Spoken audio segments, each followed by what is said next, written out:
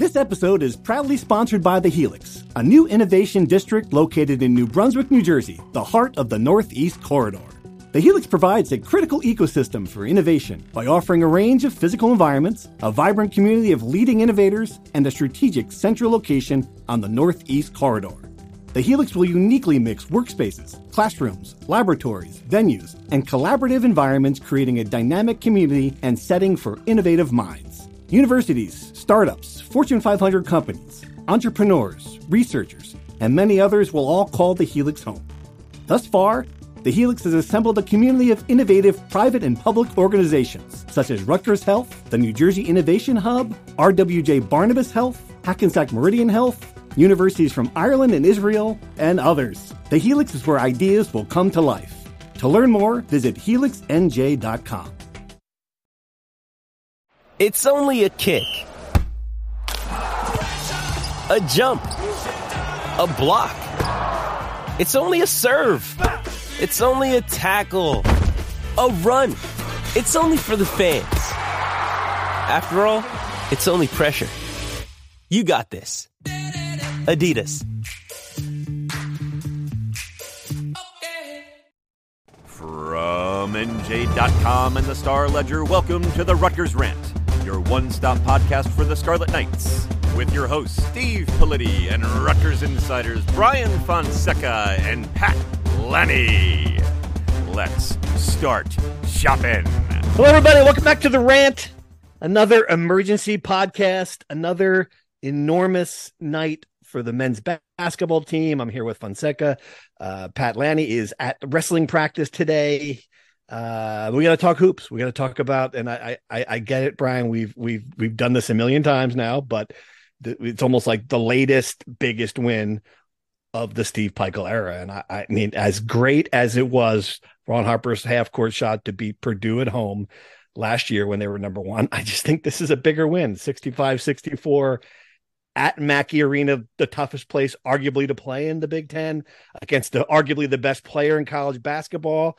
I mean, it's just another one of these program building victories, and to lead 10 points at half against that team, to hold on after you lose the lead.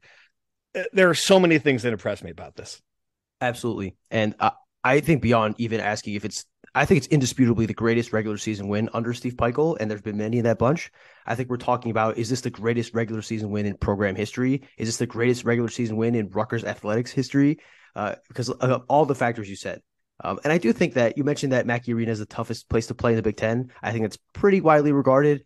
I think Rutgers didn't like that talk. I think they think the RAC is Jersey Mike's Arena is a better venue, and they kind of wanted to prove that, you know, they can they can win at Mackey. Rutgers, listen to this. Rutgers has won twice in the last 3 times they went to Mackey Arena.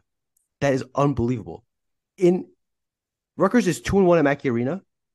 Purdue is 18-21 at Mackey Arena in that span. So That's Rutgers amazing. has beaten Purdue at Mackey Arena more times than any team in the last 2 years. Wow. Guys. And yes, this is a Purdue team that is as good as advertised. I mean, Zach Edey is a monster, an absolute monster. We could start there. The fact Rutgers got a bit of a break early on. At the first possession, they go to Cliff Omori, as they always do. Zach Edey picks up his first foul immediately, which conditioned the entire first half. It means that he's sitting for 9 minutes, I believe he sat for, which makes a huge difference in that he's not on the floor. It changes the dynamic. And Rutgers really took advantage and built that 10-point lead. But before getting to the nitty-gritty, the big picture thing, it changes the complexion of the season. It's further proof of the program that Pikiell has built. And yeah, I mean, where would you rank this? Sorry, I'm all over the place, but it's, you know, where would you rank this among Rutgers wins ever? I mean, yeah, it's kind of top 5. It's got to be up there, no question. And big picture, what it says for me, and it's funny, like we should stop being shocked at this, I think is the takeaway. Purdue's not shocked about this. The Big Ten's not shocked about this. Matt Painter, his first team all quote. I loved his quote that you put out in your story this morning. What Rutgers did tonight did not shock the coaching staff. We sold it like, hey man, these guys are coming. If we were going to war, we'd stop by New Jersey and pick them up. Them cats, they play for keeps. It's just a great quote it sums up, like this is the identity of this program now. This is one of the tougher teams in the Big Ten to play on any night. And yeah, okay, they're not perfect every night. We saw it against Eaton Hall. They have off nights like any team does, but this is the identity of Rutgers basketball. You're going to have to punch them in the face and rip the ball away from them to win the game. And I just think there's this photo that's been circulating where, there's a Purdue guard and he's trying to save the ball. And there are like 4 Rutgers players surrounding him, like just with like rage and intensity on their faces. It just sums the whole thing up. The defense is as good as, and Steve Peichel has said this, and I totally agree. It's the best defensive team he's ever had. I mean, yeah. And to your point, it changes what it gives you now. All right, well, let's stop talking about if they make the NCAA tournament. Let's talk about what the ceiling for this team is. I mean, they're number 16 in the net. NCAAs no longer feel like a question. I mean, should we raise expectations of what this team should do? Yeah, absolutely. I wrote that they can contend for the Big Ten title because I think the talk around the league has been that Purdue was head and shoulders above a pretty wishy-washy group otherwise, and Rutgers just went into their place and beat them, right? And to your point, I think someone on the Field of 68, their post-game rap show, said that defense travels. Rutgers defense travels. Playing at this level, this is their best defense. I think that's undisputed now. I was in between whether the 1920 season, which finished ranked 6th nationally, was better or not. I think it's undisputed that this team is better because they just held Purdue to 64 points when their best 2 defenders, Moat Mag and Caleb McConnell, were out for 21 of the 40 possible minutes in the first half with foul trouble. And they still did that to Purdue.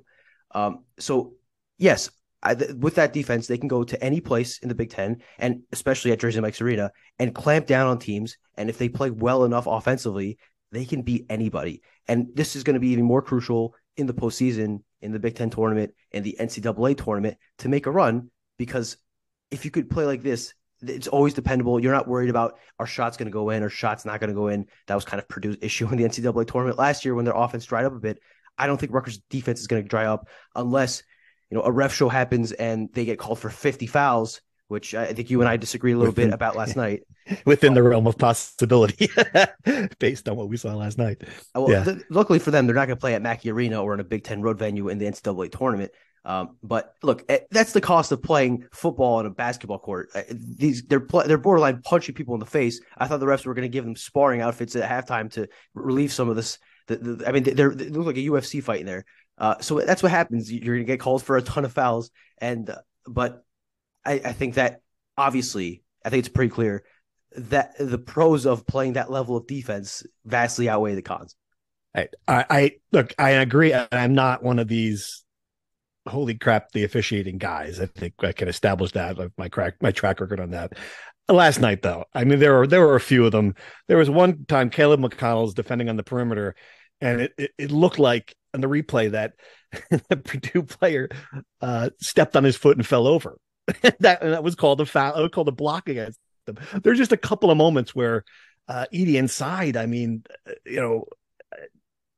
Cam Spencer, I thought it was going to explode, stole the ball from him. I didn't see contact. If there was contact, there certainly wasn't a lot of contact. 24-11. I really thought that's how the game was going to end. After Cam Spencer hits that incredible shot, I was convinced, all right, well, Purdue's going to have a chance to win this at the line. It was a miracle that didn't happen. Of course, then there still was a controversy at the end, and I don't know, what was your take on so many things at the end of the game happened, but this could have been a different outcome if they were 1.4 seconds on the clock instead of 0.4 seconds on the clock with the inbounds play. I mean, that was, my goodness. Yeah, my understanding is that the rule was properly called this time. You're only allowed a 3-foot, I think, cylinder around when you are inbounding on the baseline. And Caleb, I think I watched the replay in depth, but it looked like he clearly violated the rule, and it was a good call. Oh, I agree totally. But why weren't they coming back to the ball? I mean, what was the call? It was just sort of a bizarre moment where, like, all right, he's got the ball. They've got no timeouts. They got to get the ball in. Where is everybody? It was just weird. Yeah, like you said, it was an insane finish and scramble and all that. I will say, I'm going to use this as an opportunity to go on a bit of a side rant. I've seen a lot of Rutgers fans say that Rutgers is technically 3-0 in the Big Ten because the Big Ten acknowledged that Rutgers beat Ohio State. That is not what happened. The Big Ten acknowledged that they made a mistake on the final play and their game-winning shot should not have counted. You're going to say, is that not the same thing? It's not. Say the same thing. It's not. It's not. It didn't because say the same thing? if they did call that, right, Ohio State would have time on the clock. Rutgers would be inbounding the ball, but there would still be time on the clock. We saw last night clearly what could have possibly happened.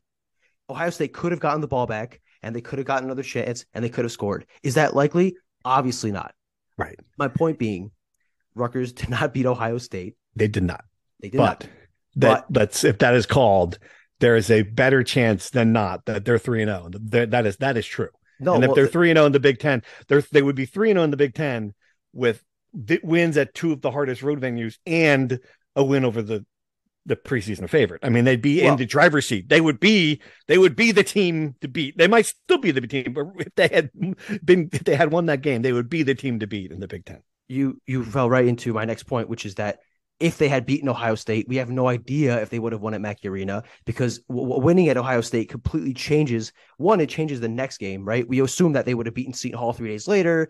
We assume that they would have, dominated the next two opponents. We assume they would have won at Mackey Arena. We don't know that. We don't know what a win Ohio State does to their psyche. We don't know if they have the chip on their shoulder last night. My point being that there is no use in going to hypotheticals and trying to relitigate the past. The point is that Rutgers is 2-1 in the Big Ten, 2-1 in the Big Ten with a win at Mackey Arena, a near win over maybe the best offense in the Big Ten. And they're legitimately good. Rutgers is legitimately good. Their program, and we should not be as surprised as we are. I agree with you that this was less dramatic of a win and less surprising of a win. The national reaction was really muted. I thought Rutgers just beat the number one team in the country, and I did not see much.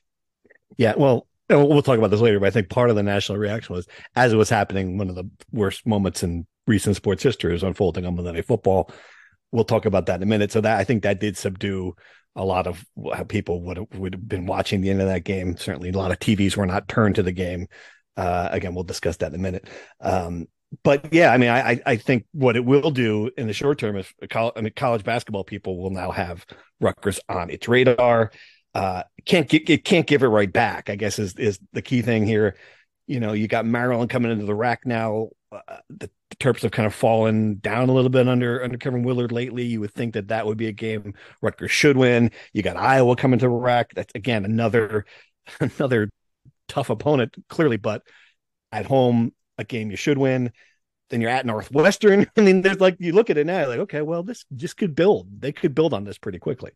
Absolutely. I do think it's worth noting. I think it was Danny Breslauer, who was maybe the smartest Rutgers basketball fan in the discourse in the Rutgers basketball discussion space. And I don't say that because we know Danny. I say that because I meet it. He points out a very good point that Rutgers has gotten some 3-point luck, some luck at the free throw line. I think Purdue missed. I don't know how many they missed, but they missed a ton of them. They took a lot of them, but they missed a ton of them. And they obviously are not a great 3-point shooting team. They missed a lot. Rutgers is due for some team to come into Jersey Mike's Arena and shoot 50% on threes and, dumb luck their way into a win. It's just, it's going to happen. It's a matter of withstanding that. They were able to do that against Wake Forest, which shot 50% on threes. Being able to withstand that and being able to take the one, they're going to have one or two head scratching losses. As long as it's not to Minnesota, then they're fine, essentially. The way to withstand that is to do what happened last night, and it's Cam Spencer. And I think that was one of the two important things that come out of there from a basketball standpoint was that we know who's going to take the last shot now. I think that's obvious. Cam Spencer wanted the ball. I mean, John Newman, the second smartest Rutgers fan, had texted me during the game, Spencer for the win here. And sure enough, he hits the 3-pointer. I think that was obvious the ball was going to him. And, there's reason to believe now they've got that guy. He might, he hasn't proven it to the level yet, but, that was really encouraging. Yeah, absolutely. And he had a very Ron Harper-esque way of going about that last shot. Apparently he told teammates and coaches in the huddle that I'm making the shot, I'm hitting the shot. And Pico called him a very confident kid. I wrote a story about him going into the season, talked to a lot of people around him. And I think it's not fake confidence. It's very real confidence based on the work he puts in. He's the first guy on the court shooting around before every game. He's maniacal in shooting, and it paid off there. Even to the point where Purdue knew it was coming. They defended it well.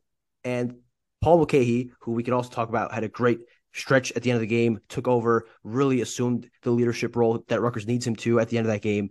He managed to find Cam anyway. Cam has a great move with the pump fake to open it up, hits the shot.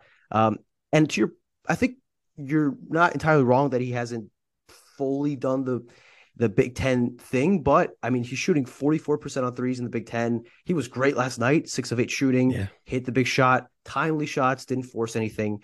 I think Rutgers got a real gem out of him in the transfer portal, and he's the guy that may not be as outspoken as Ron Harper Jr. I think he's clearly got the dog in him to kind of, for lack of a better term, but I think Rutgers has found him as the shooter, and they found 2 real leaders in Caleb McConnell and Paul Mulcahy, who in big moments last night, Paul Mulcahy in the first half when things got a little rough and there was that technical foul on Caleb McConnell and Derek Simpson was getting a little heated because he didn't think that foul call was fair. Paul Mulcahy grabs the guys, huddles them around, doesn't let them get emotional. And then at the end of the game, 6 huge points. And it really turns what could have been a collapse. Rutgers blows a 13-point lead, starts losing with 4 minutes to go, into a headstrong, great finish, and one of the greatest wins in Rutgers history. Yep. And they recognized Steve Peichel, give him credit. He recognized, all right, the ball's got to be in Paul's hands. And that was totally the right thing. I mean, offensively, this team is still a work in progress. I don't think that there's any question about that. But when you see those flashes, and again, you see Derek Simpson, getting to the basket and hitting a big three, and Hyatt can hit a big three when he needs to. There's a lot of good things that are happening on that end too. So hey, look, we're obviously, you beat the number 1 team in the country. People start gushing, you get to number 16 in the net. It's going to be that way. You're right about that. There is a night coming where people's going to like, well, how do you beat Purdue on the road and you lose to Iowa at home? Well, that's going to be just part of basketball. But just a really promising win, and all arrows pointing up, to say the least. Do you think Rutgers is a legitimate Big Ten contender from your point of view? Yeah, I do, because I haven't seen sorry, they played the better. I haven't seen a better team yet, and I'm, you're looking at the standings right now. The two only undefeated teams in the league are Michigan, which is 8-5. Like people in the Michigan are like, what's wrong with our basketball team? I get it. They're 2-0 in the Big Ten, and Wisconsin, which lost at home to Wake Forest. Like, I don't think people expected Wisconsin to be like good in the Big Ten this year. So totally. Yeah. I haven't seen a better team. And I think, I still think Purdue's probably going to be the team to win it, but after from 1 to from 2 to 13, I don't have a really good idea where these teams are going to finish out. So totally, they can win it. You do you disagree? I completely agree. I think I don't think it's fair to expect them to win it. I don't think they're at that point yet. I do certainly think that they have a chance for sure. I think for the reasons we've discussed. A half-baked take I have here is Rutgers sort of like the defensive version of Purdue, in the sense that Purdue dominates offensively and is not as great defensively. Rutgers dominates defensively, has an identity on that side of the floor. They have they recruit similarly in that they don't really get these superstar players, but they recruit players that fit to the system. They are a bit understated nationally. I don't know. Again, this is a half-baked take I had while I was falling asleep last night. But I mean, do you see similarities between the programs there? They don't get the superstar players yet, Brian. We'll talk about that in a minute too. No, totally. I think that's it. And that's, that's the thing this program had lacked before Steve Peichel got here. And this is it. The way they play defense is their identity. They're built that way. They've got the best defensive player in the Big Ten. And now, the way he's made that team with those long guys on the perimeter. I mean, Mulcahy, Hyatt, there's so much length. I mean, Cliff up front, he was very good defensively. Yeah, I think that this is no question that is what will keep them in games. And there aren't. The flip side of that is there really aren't a lot of elite offensive teams in college basketball. I get it. There are a few, not many, no, not in the Big Ten, but and so I think this defense is going to keep them in every game this year. There's no question about it. Absolutely. All right. What do you want to do first? You want to take some insider questions, or you want to talk some football? We can do both at the same time if you want to do that. Let's do it. Because this is funny. So I put out, if you're not on our texting service, you should be. And that way, when I texted out they were having a podcast, I asked for questions, and I said, look, just to head it off at the pass here, just to make sure you're aware, we do not know who the offensive coordinator is yet for football, and we do not know it's taking so long. And so keep that in mind when you ask your questions. And the first question, you know what the first question is? Hey, Steve, any word on the OC? I love you guys. You guys are awesome. And the second one was, any truth to the rumor that Pike will take the OC duty, which is great. So it's a good joke. It's a good joke. Night, two good jokes. Last night, I don't remember exactly the timing. I think it was like at halftime. Someone texted us or tweeted at me, "Hey, Brian, off topic. Any update on the OC search?" I think we get like one a day. And it's like, if we had an update, we know how much you guys want to know who it is. We wouldn't hold on to it. I think we'd get it out there pretty quickly. Yeah. I want to tweet at people the old Adam Zagoria, Josh Newman line of, I actually have 1,000 words ready on who it is, and I know who it is. I just was waiting for someone to ask me to do it. Do you want me to do it now? Is that what you want? You guys want to know who the ace? Oh, I had no idea. Yeah. But my worry is that if I do tweet that out, people are going to take it seriously and be like, yes, tell me. And then I'd have to explain the joke. So, So just to, we've speculated talking about this again. There's no one, and this is one of the fun, people should have known when I started really going hard that Greg Schiano should be the head coach of this program, that I really meant it, because of this is the flip side of having Greg Schiano the head coach of this program, is that information is, he keeps a tight lid on this stuff. I don't know that he takes counsel in a lot of people when he does this. So we've had a lot of names that we have thought from Greg Schiano's past, from that makes sense, that we've asked about, and there's no sign that those are the guys. Like, I mean, there's a couple in the NFL. Well, maybe they're the guys. That to me is still the most logical reason. You know, like someone said, well, maybe now the bowl games are over. Well, I think coaches move all the time during bowl season. That's not a holdback for guys to leave. I mean, NFL makes sense, but it would not surprise me tomorrow if we get the name and it's someone that none of us have heard. That to me would be totally on brand, or we're just wasn't on the radar. I mean, that's probably the most, that would make the most sense at this point, right? Because if it's any of the ones we've speculated for the past month, they would have been hired by now. I mean, even in the NFL angle, Kentucky hired back their OC from a few years ago, who was the OC at the Rams in the first week of December. Yeah. And he's been coaching for the last month, right? Like, and granted, the Rams season is over. Like, they've been done for a while, but still, like, that has not precluded other teams from hiring sitting coaches in the past. That was kind of what Greg used as an explanation during his signing day press conference. But still. Experience the Heldridge Hotel, a luxury hotel that's perfect for both the business and leisure traveler.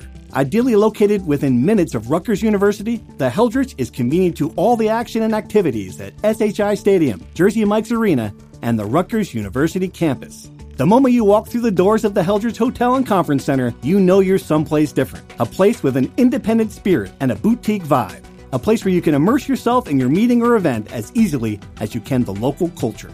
Located in the heart of the city, the Heldridge lets you experience all that New Brunswick has to offer. Whether you're coming to New Brunswick for a fun weekend with friends, in town for a Scarlet Knights game, or attending a business meeting, book your accommodations today at theheldridge.com. I think everyone will be relieved when this is over. Us, fans, Greg himself. But yes, we have no update. And it doesn't necessarily mean that he's been turned down a bunch. I mean, it wouldn't surprise me if that's the case, if a couple of his top candidates got better jobs, because let's face it, I mean, these guys who are taking an offensive coordinator job, they look at the salary and that matters, but they are upward climbing people. They're looking at how is this job going to get me my next job? How is this job going to make me a head coach? And let's frankly look what happened to the last guy who had it, got fired mid-season.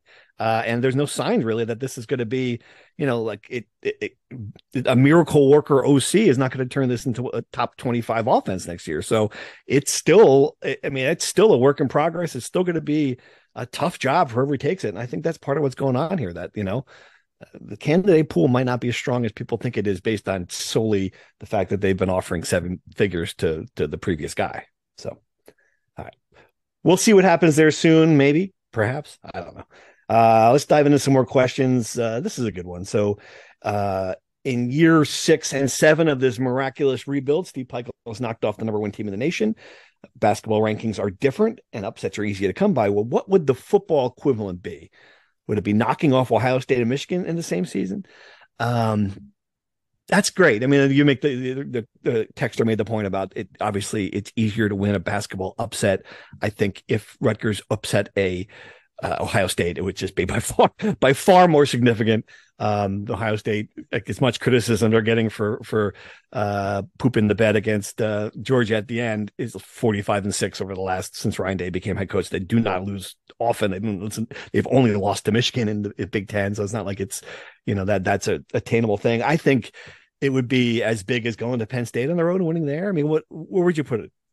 Yes, I would agree. I think it's also the level of what these teams are operating in, right? The Rutgers basketball program at this point, winning at Purdue is not as shocking as it would have been if this happened 5 years ago.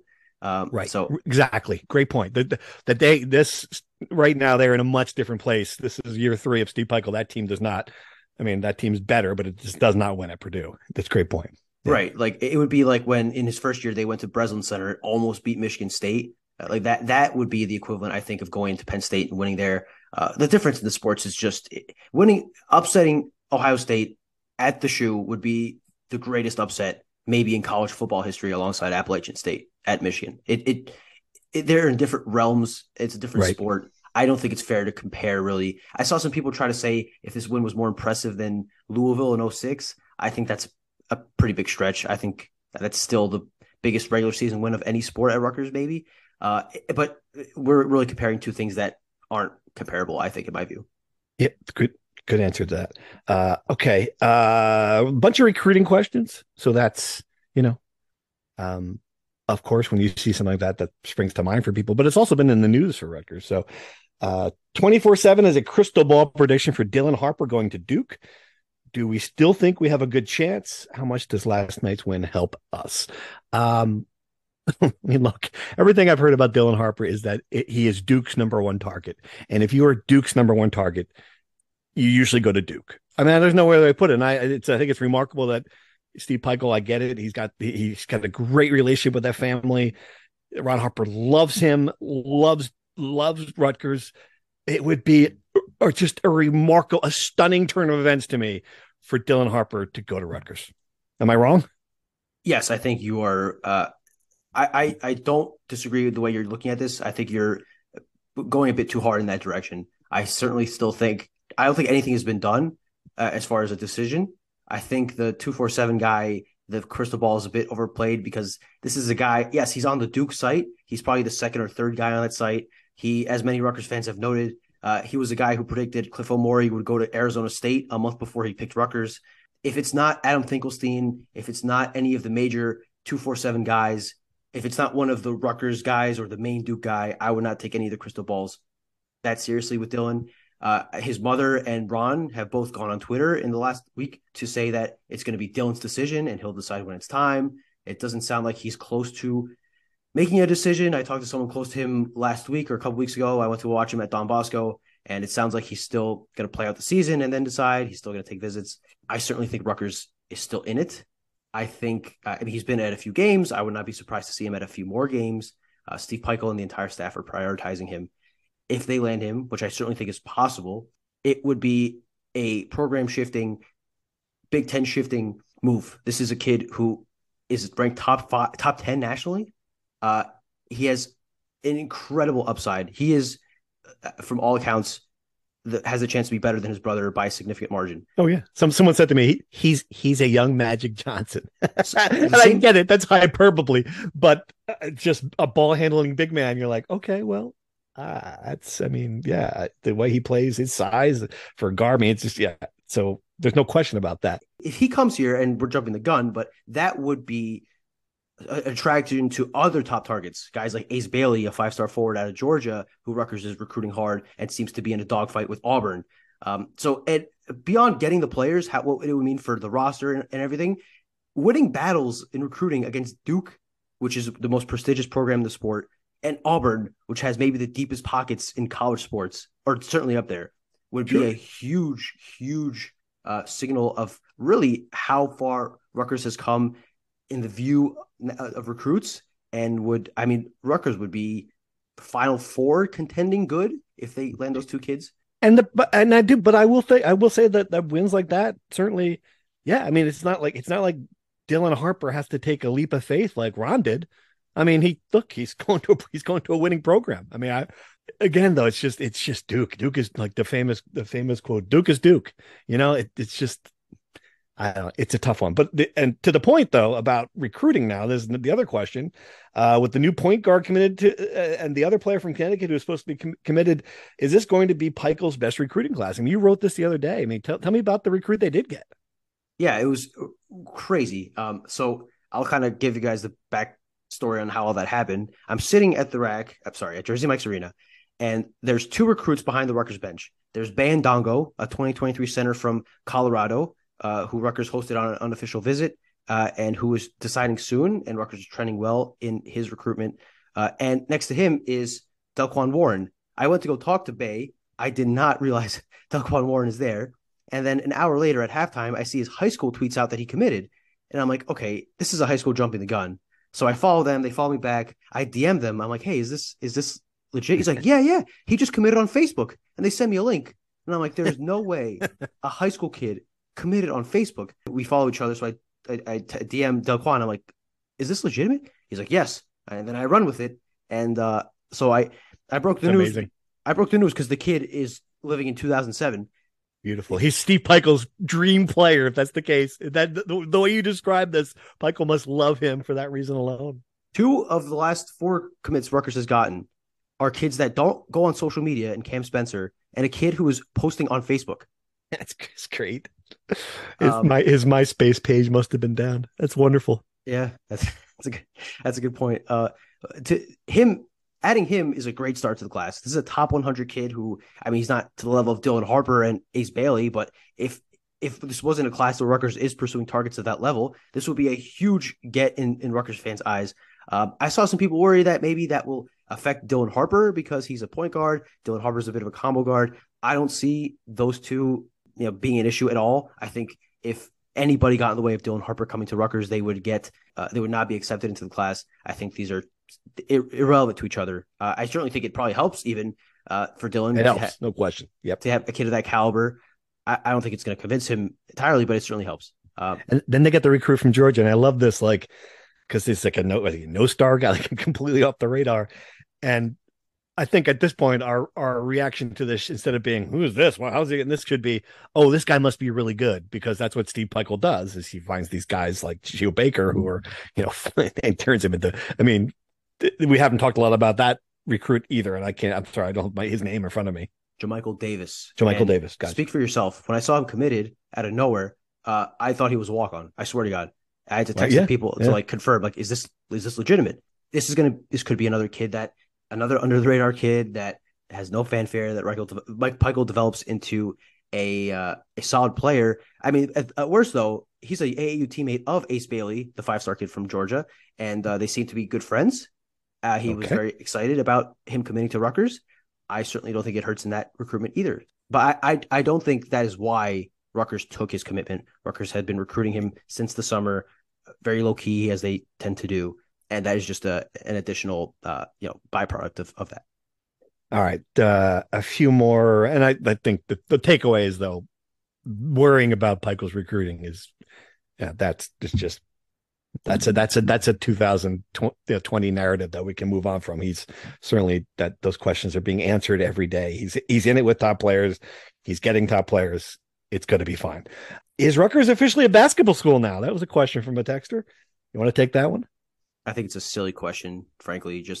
You can be everything. You don't have to be one or the other, right? Yeah, and I don't think Rutgers is the only school in the country that does this, but I've been seeing a lot of the fan base kind of going at each other about it's weird, pinning the teams against each other, and I get it. Like, for some basketball only fans who had to eat manure for years when the program stunk it up while the football program was good, maybe they want to rub it in the football fans' faces.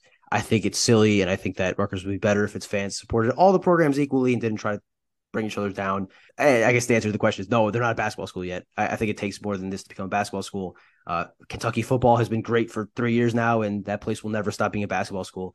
But the greater answer is it doesn't matter. It doesn't matter. Mike in Maple Shade has a good one-liner, but it also there's an element of truth to this as well. Place your bets now. You guys should guess how much Pikel's next contract extension will be. It's funny, but it didn't dawn on me until I saw Mike's text. Yeah, it's just another example. Like when Pat Hobbs gave Pikel that extension last March, I thought to myself, God, was that really necessary? But yeah, I mean, maybe Pat Hobbs is good at his job in a lot of ways. I mean, that makes, now you look at it like, all right, if this season takes the trajectory that we think it's taking, now you've got Steve Pikel will have Rutgers in 3, should have been 4 straight NCAA tournaments. Unprecedented. Rebuilding this program, he can win on the road against the number 1 team in the country, and he's now recruiting at a level where an AD who thought that was the one box he hadn't checked could look at it and go, "Oh, this guy's pretty good." So, I mean, there's never been any hint that Steve Pikel is going anywhere. But all right, score 1 for Pat Hobbs, a proactive strike here to keep his basketball coach away from other places. Absolutely, and the biggest thing about that contract extension last year was the increased buyout. Yep. I don't necessarily think Steve Pikel was in danger of leaving Rutgers ever, even with the success and some more interest that would surely come from it. I really don't think there's any danger outside of maybe UConn, if that ever opens up. Which is not going to open up. Yeah, right. Yeah. There's really no. Someone jokingly asked me if he might take the Knicks job in next year when Thibodeau gets fired. I don't think he'll ever go to the NBA. I don't think the NBA will want him either, frankly. I don't think there's any real danger of him leaving, and there's no reason for him to leave. He's building an elite program at a place that treats him like a god. Like, Rutgers fans will die for this man. Why would he want to leave this place? He probably. I would not be surprised if he gets another extension just because he's earned it so far. Assuming, again, like you said, that they follow the trajectory of where this season is going. And yeah, I think everyone at Rutgers would gladly pay for it if it came to that. All right. A few more questions and a lot of texters didn't have a question, but had mentioned that they were doing what I think a lot of us were doing last night, watching that game at the end of the Rutgers game while trying to figure out what was happening in the Monday Night Football game. And, what happened, obviously, it became the biggest story in sports right now, biggest story in sports for the NFL season, without question. Damar Hamlin's just stunning injury, chilling injury, critical condition, CPR on the field, canceling Monday Night Football. And I think it certainly put me in where I was when I heard about the Eric LeGrand injury. I think it put a lot of Rutgers fans who were in MetLife Stadium in 2010 when he was hurt. And I talked to Eric about it, and he mentioned the same thing. Like, he had heard from his former teammates who were asking if he was okay, if he had seen it, who were concerned for him. And, to his point, like, it's going to be really hard for the Bills and for the Bengals and for really the rest of the NFL to move on from this. I mean, everybody witnessed it. We were all part of that trauma, and certainly the ones who were teammates for him on that field who saw it, it's just going to be a really difficult thing for professional football. And, Eric has certainly a unique perspective on it. And he told me, he's like, well, I was the guy who was hurt. So I wasn't aware. Like, he was fighting for his life. He wasn't aware of what was happening. But he only found out later. Just that was the team for Rutgers. I mean, they never won another game again, and that it was just a devastating moment for that program. And I think it's going to be, those guys are changed forever. And I know you were in the same boat I was. I think were you even aware of what was happening, Brian, when that went down? I had no idea it was happening until you texted our group chat. It's amazing. Yeah. It was. I mean, I was barely watching the end of the Purdue game, to be honest with you, because I was running my gamer. But yeah, I thought you did a great job with the column on a sensitive subject, and it's. I don't know how people expected them to even get back on the field. I don't know how people expect to get them to get back on the field in 6 days. I know. Incredibly sad story. I don't think we know much about Hamlin's condition at this point, right? It's still critical condition. I've seen that he was, intubated and Yeah, the updates again, just you don't want to speculate on it. And again, that's pretty much what happened on CNN. Just a lot of experts talking about what it had to be obviously a cardiac episode. And that's about as scary as again. That's what Eric said. Like you think, all right, the risks, concussions, broken legs, even spinal cord, but that is just something that you don't think about as a football player. So obviously our thoughts are with him and the Bills, and hoping that this story has a happy ending, or at least one that's not as awful as what everyone feared last night. All right, let's end this on a funny note, positive note. CJ from Baskin Ridge, this is a great question. Since Matt Painter referred to going to war with Rutgers as an ally, what was the most important Revolutionary War battle fought in New Jersey? Good job, CJ. What's your favorite Revolutionary War battle? Fonseca, you got one for me?